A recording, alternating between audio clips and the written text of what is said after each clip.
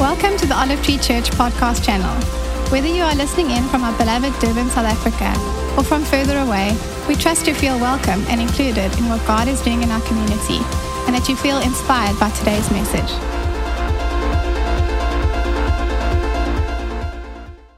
Good morning and welcome. It is great to be with you.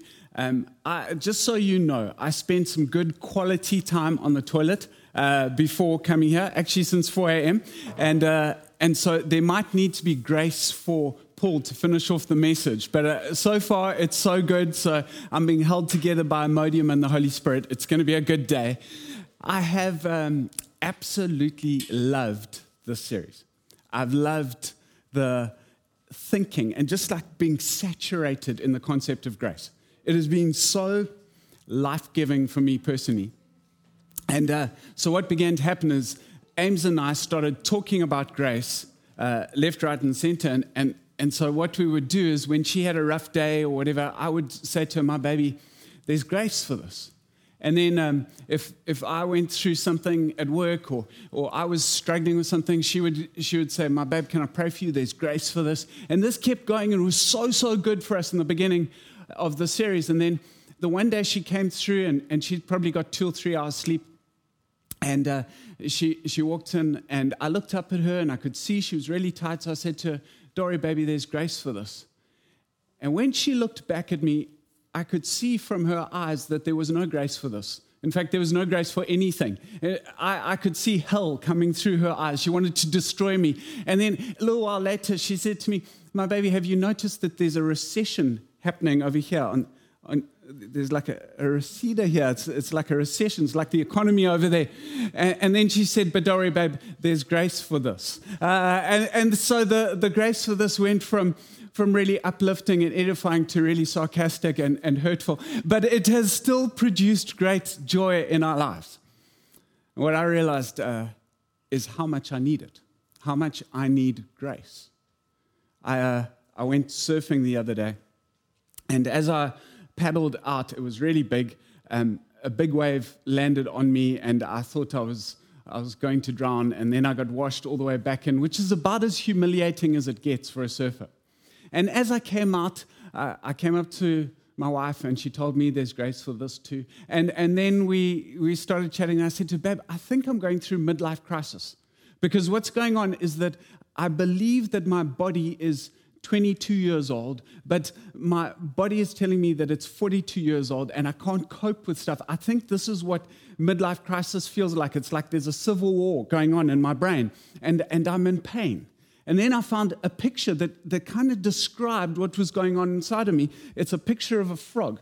I was thinking of using a butterfly, but a frog actually depicts how it's feeling. That frog has a tail. So it thinks it's a frog, but it's got a bit of tadpole in it, and it's transitioning. And I realized that I am transitioning, but I can't let go of the part of me that wants to be 22 and still paddle out and get out. And the problem with that is that I'm struggling to get the grace that God has for the frog. I'm in transition, and I'm struggling with this moment. And what I realized with so many people right now is that there is so much transition happening that they can't cope with because they haven't got their heads around it. COVID is changing everything, and we weren't made to have change happen to us. We were made to start change in here, get our heads around it, and then the change happened. And when change is happening to us at the rate that it's happening to us, it derails us. Change is supposed to start, the Bible says, by the renewing of your mind. We're transformed by the renewing of your mind. In fact, I want you to watch this testimony of how change actually happens as Lutos shares with you what happened in his life as he struggled through a concept. And then I'm going to talk about transition. Growing up, I used to love rugby, and I used to love Brian Habana. I wanted to walk like him and talk like him, and so I dressed like him as well. My desk at school was full of his posters and cutouts of him. But if I wanted to play like him, which I believed I could at the time, I'd have to push past just believing it or saying it.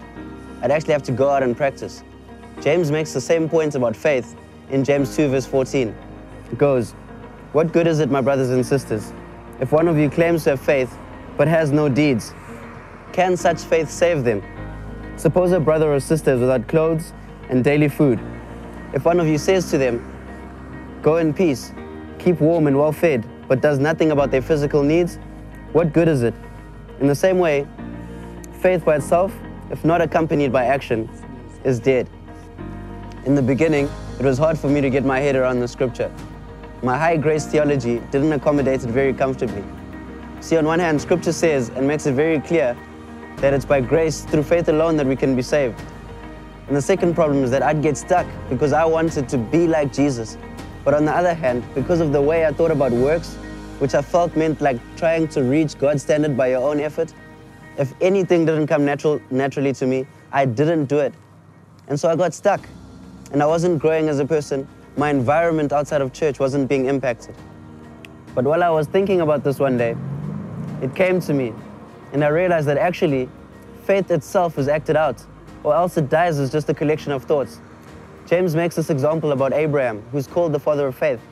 And Romans 4 says about Abraham, "Now Abraham believed God, and it was credited to him as righteousness."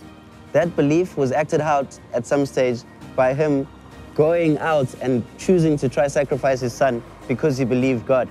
I also thought of all the other times that Jesus said to someone, "Your faith has healed you."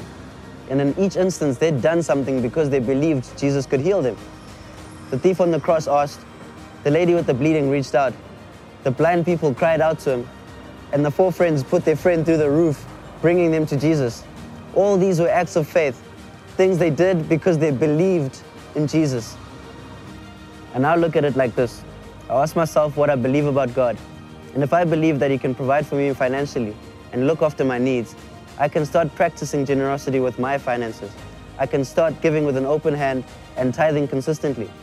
If I believe that He loves me and calls me to love others, I can start practicing that love by being patient, kind, and slow to anger, and loving my enemies when they don't deserve it. And I believe that as I practice my faith, it comes alive inside of me and bears much fruit.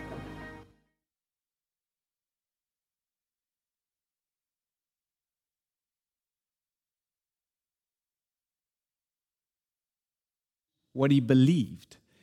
And as he changed what he believed, he began to receive or experience grace on that area. The way we change, the way we're transformed is by renewing our minds. And Lutz lives it out. As he struggled through, as he wrestled through faith, grace began to flow. The problem is when you haven't got your heads around it. When I went from 2 kids to 3 kids, I realized stuff just doesn't fit into the car anymore. It just doesn't work anymore. I'm struggling to work through what my head has not worked out. So much of life right now in COVID is stuff changing on the outside before our heads have got around it. We are kind of being attacked by change. There's change in the workspace. There's change in how we do community. There's change in where I can go to, where I can't go to, how I can go there. There's change in the economy. Everything's changing around us, and we haven't got our heads around the change. And whenever that happens, you experience shock. You have this experience of kind of, I thought it was going to be this way, and it turns out that way, or the change is happening so fast that I can't get my head around it, and my experience is I'm shocked. And the shock can feel as small as a speed bump, and it can feel like an earthquake. And the more rigid you are in your thinking, the more pain you're likely to experience. And for many people, you have a very clear idea about how the world works and how it's supposed to work and why things should work like this, this, and this. For people who are inflexible in their thinking, the amount of pain they're going through right now is huge. And it's why we're having explosions on social media. And Mark wrote that thing and 240,000 people saw it, and there's the grave stuff. And this stuff is all exploding because change is happening to us and we haven't got our heads around it. And so internally, we're getting derailed. I want to take you to a portion of Scripture where for this specific group of people, change was happening so fast around them that there was no way they could get their heads around the change. And they're almost ambushed by something God is doing in their midst. And I want to talk to you about how they struggled through it, and some couldn't enter into the grace, and others entered into the grace because of the flexibility of their thinking. I'm going to take you to a text in Mark chapter 2. And Mark chapter 2, it says this: "No one sews a patch of unshrunk cloth on an old garment. Otherwise, the new piece will pull away from the old, making the tear worse. And no one pours new wine into old wineskins." Next verse. "Otherwise, the wine will burst the skins, and both the wine and the wineskins will be ruined. No, they pour new wine into new wineskins." Jesus is speaking, and he's answering a question on fasting, but he's answering a much bigger question, and it's to the Pharisees and to John's disciples. But in order to understand the power of the scripture, you have to understand the context. So Jesus has gone from being a carpenter one day to someone who they're tearing roofs off to literally get to the next day. It's in an instant, Jesus' ministry has taken off. And so Jesus does a couple of things that would have burst the thinking of people in that day. The first is this: he's walking down the road one day and a leper comes up to him. Now, you got to understand, lepers in those days, it was like people with COVID. You did not want to be around lepers. Lepers were seen to be defiled spiritually and physically.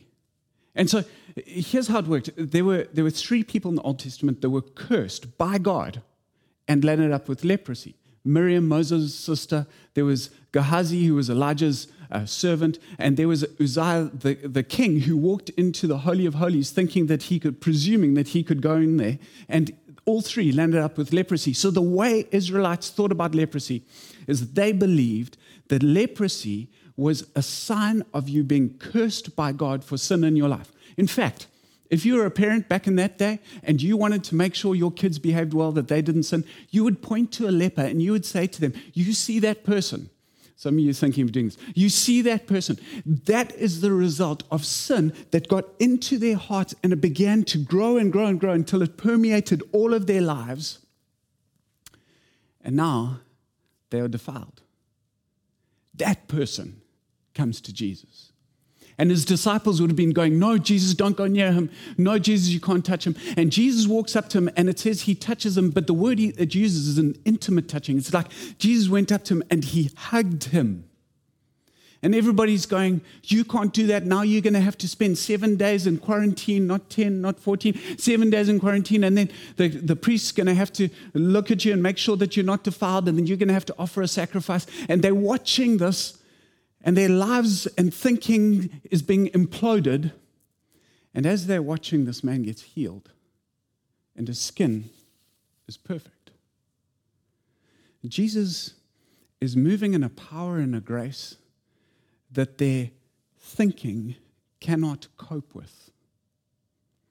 Now, the Pharisees find out about this, and what begins to happen is they talk, and they're trying to work out what happens. So they decide, we're going to go listen to Jesus speak. And Jesus, the one day he's teaching, and there are people with this paralyzed friend, and they rip open the roof because they can't get to him, and they let down this paralyzed person to the ground. I want you to just think about the paralyzed person. Imagine every single day of your life, because it says he was born paralyzed. Imagine every day you wake up and your expectation is that this day is going to suck. But on this day, his friends bring him to Jesus. He comes down. And Jesus looks at this man and he says, "Your faith." He mentions his faith and he says, "Your faith." He sees his faith and he says, "Your faith has caused you to have your sins forgiven." He says, "My son, your sins are forgiven." And everybody, all the Pharisees who, imagine, people don't have enough empathy for the Pharisees, because think about the Pharisees. The Pharisees have given their lives to completely understanding absolutely everything about the law so that they can know God. They see the Torah, the first 5 books of the Bible, as God himself. Every single element of they've given themselves to obeying the law, understanding it, making sure that they can jump through all its hoops so that they can experience the blessing of God. They hear this man say, your sins are forgiven, and the only thing they can think is, only God can forgive sins. Who the hell does he think he is? And Jesus looks at them, and he doesn't slow down the change. He doesn't go easy on them. He says, which is easier to say? Your sins are forgiven, or get up and walk? And then he turns to the man and he says, but so that I can show you that the Son of Man has power to forgive sins, I say to you, pick up your mat and walk. And this man walks. And when something like that happens to you, and you've spent your entire life framing your world on this is how it works, and then it works different, something derails. And the Pharisees, they don't know what to do with this. There's an explosion of that doesn't make sense that just happened to them. And then Jesus turns to them and he starts speaking. And we're going to go back to that scripture now. He says this, no one sews a patch of unshrunk cloth on an old garment. Otherwise, the new piece will pull away from the old, making the tear worse. Just hold that up there. So here's what it's saying. If you get a piece of new garment and you put it onto an old garment, it will shrink and it'll rip away. And then he goes on and he says, and no one pours new wine into old wineskins. Next verse. Because, next verse, otherwise the wine will burst the skins, and both the wine and the wineskins will be ruined. No, they pour new wine into new wineskins. Here's how that works.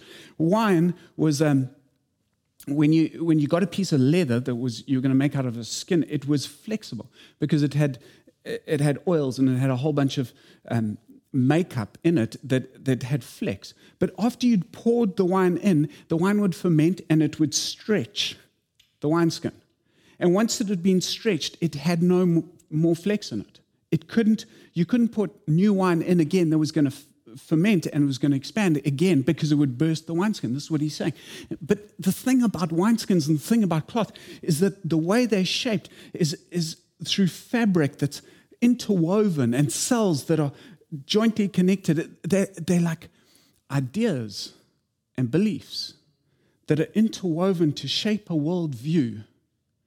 And what Jesus was saying is, your worldview can't hold my grace. Your worldview is going to explode with my grace. Now, I want to show a testimony in a moment of a worldview that exploded with grace. But again, I want you to understand, for these Pharisees, if you've lived your whole life believing that you will be blessed if you obey, you will be cursed if you disobey. And living your whole life thinking that there is a way that you could get God to love you. Living your whole life as though you could somehow do something that would shift God. And then you see someone come along and say, it's not about what you can do for me. This is going to be about what God wants to do for you. When you start to see stuff like him giving away forgiveness, giving away righteousness because of his own obedience, when you see that as a Pharisee, it is just blowing up your mind. And so the Pharisees, who couldn't handle grace, began to derail. And many of them could never experience the grace that was standing in front of them and died in their sin. Many, the Bible tells us, after Christ was crucified, became Christians, and they began to experience the grace. But here's what happened. Their wineskin had to change. Now, I want you to watch Natalie's testimony of her wineskin needing to change so that God could pour new wine into this. Watch this. A few years ago, our church community had a complete tragedy that took place. A young man who had so much promise, who was so loved, who was such a core part of our community, was killed in a tragic accident. Just moment after leaving an event where there was a whole lot of our youth and young adults all together, he was driving a skateboard home and was killed. unfortunately, the driver didn't stay at the scene, and so none of us really knew what had happened. And in a state of trauma and heartbreak, we assumed the worst and very quickly, I suppose, considered him as an enemy, the bad guy. A few days later, I received a phone call from a woman that I had just begun to journey with. In fact, she had just come to our church for the first time the Sunday before and loved it and wanted to bring her family back. As I hung up, I just knew that she was involved on the other side of the story. And so I went into this meeting with people who were talking about what had happened, discussing who the driver might be, and I sat there with this knowledge that I shouldn't even really have. I know that sometimes it's so crazy to think of hearing the voice of God, that when we hear people saying, God told me, it can sound so crazy. And sometimes we can also think that it's kind of reserved for the prophets and the pastors and the elders and church people. But it isn't. For anybody who has chosen to follow Jesus or understand him more or surrender to him, they're able to hear the voice of God. And sometimes it is like a voice. Sometimes it's just a thought that is foreign to us and drops into our heart. Sometimes it's a scripture bouncing out, or sometimes it's just doing something that's out of the ordinary for us. I know that there are probably plenty of times where I haven't heard the voice of God, but this moment was one where I knew I'd heard it.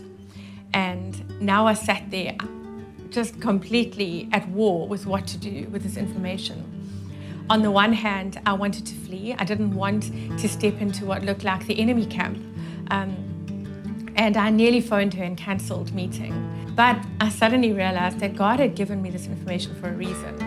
It was this prompting of his spirit, and his spirit, his wine, needed me to have a new wineskin in order to do what needed to be done in that moment.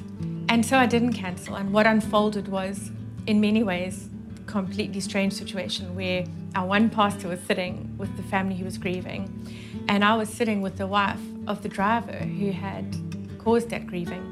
It really was a moment where I had to change my mind in order to be what was needed in that moment.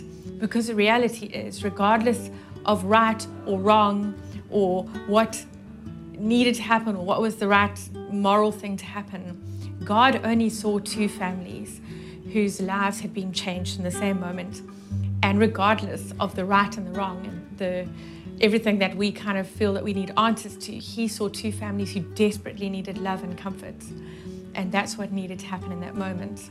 This story, as Jesus is telling it, is to a bunch of Pharisees who were so often angered and offended by what Jesus said.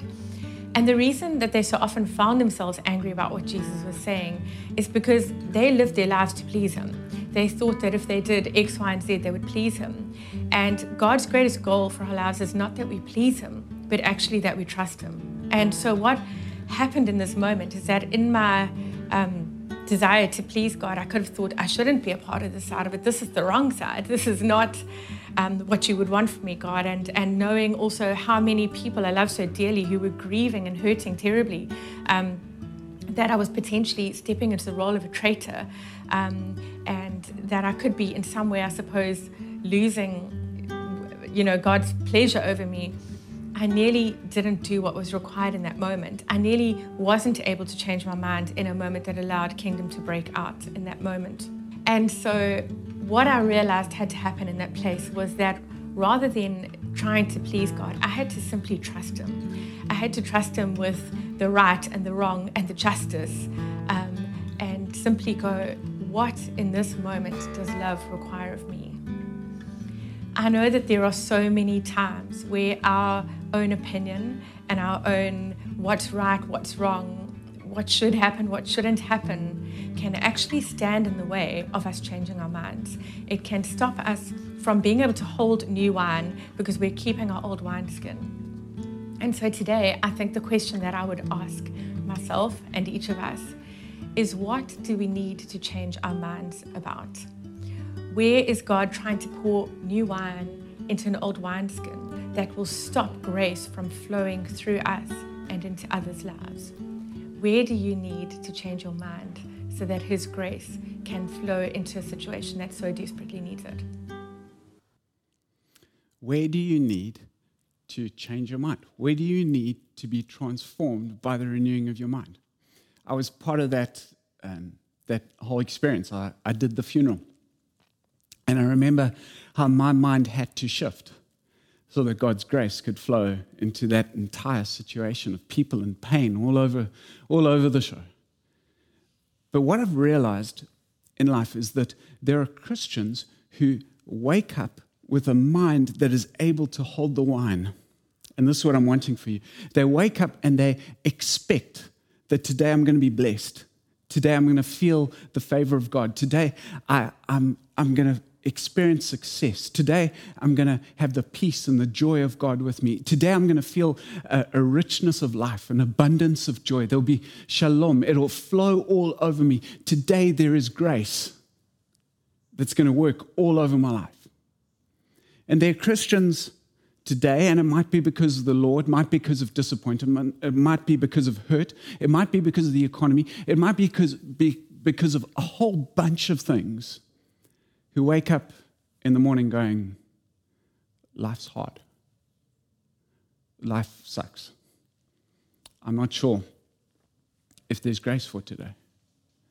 And if you're one of these people, because generally what happens is you put your heart out there and it gets broken, and then you put it out again and it gets broken, and you put it out again, and it happens in business, it happens in relationships, it happens in family, it happens in marriage, and you get to this place where I have put myself out there so many times, and I have been rejected so many times, I've felt the same experience so many times, that I don't believe that this could ever happen for me. And when you've got there, you get into protect mode, and what happens is that your wineskin becomes rigid, and God can't pour his new wine in.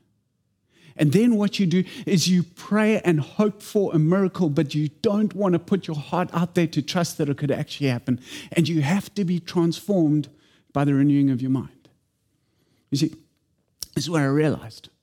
I realized God will break through, because grace is bigger than faith. But God wants you to partner with him by saying words like, my best days are ahead. You know, I went through a period of a lot of loss in life. And I woke up the one morning, and God said to me two things. He said, I make all things new, and your best days are ahead. And I want you, especially if you're in the camp of life is hard, life hurts, I want you to just say these words over yourself. God makes all things new, and my best days are ahead. You see, even saying those things is sometimes hard. If you've gone through enough pain, it's much easier to say things about what's wrong than it is to say things that give you a glimmer of hope. But what a new wineskin requires is changing the way I think. And the way I change how I think is I look at the promises of God and I look at what he says and I go, I don't understand how we're going to survive this. I don't know if my business is going to make it. But what I know is that my God shall provide all my needs according to his riches and glory. I don't know how I'm going to land up with lots of friends and abundance of life and health, but I know that my God cares for me. I know that my God, who didn't spare his one and only son, how much more will he not give me Christ and all things? I know that my God, there's no way that his love could be stopped, that neither angels nor demons nor failures nor of past or present or future, there's nothing that can stop the love of God from breaking into my life. A changing of the wineskin requires you looking at the scriptures and staring at them and speaking them over your life until they begin to transform a belief system that allows you to hold the wine of God. You see, so many of us, we're praying for God to do a miracle so that I can believe. And God's asking you to change how you think so that he can pour out grace. The miracle may happen, but the grace is a promise that just flows. The grace of, I will give you strength, I will give you peace, I will provide for you, I will get you through this. Your best days are ahead of you. They're not behind you. Grace and mercy will follow you all of the days of your life. You've got to speak that stuff. You've got to live that stuff. You've got to stare at that stuff until it changes what you believe about your reality, and it begins to allow grace to flow, because then you'll end up like the frog and not the flipping tadpole. And as I watch people, and so much trauma, because what's happening right now is traumatic. We haven't even had time to process our loss. I know this, that if you will focus on your wineskin, on changing what you believe, I know that my God will pour out a wine of His Holy Spirit, a grace that you've never experienced before, that will literally flood every part of your mind, body, and soul, and it will make you contagious. And so as you go today, I'm praying that you will do the hard work of changing what you believe so that grace flows. And so I'm going to pray for you. I want to remind you that tonight at 6, we're going to be watching The Chosen. It's going to be a really great experience. So please join us at 6 p.m. live. But I want to pray for you. And so if you're at home, why don't you just lift your hands and pray this prayer. Lord Jesus, will you speak your promises over me? When I read the Bible, Lord, will you cause them to become revelation to me? When I'm walking around, God, will you remind me of them? And God, will you help me to change my wineskin so that I can hold your wine, that it doesn't just keep bursting out on the floor, but that I'll be able to live in it, and I'll be able to hold it, and I'll be able to so delight in it so that I can be a blessing to this world.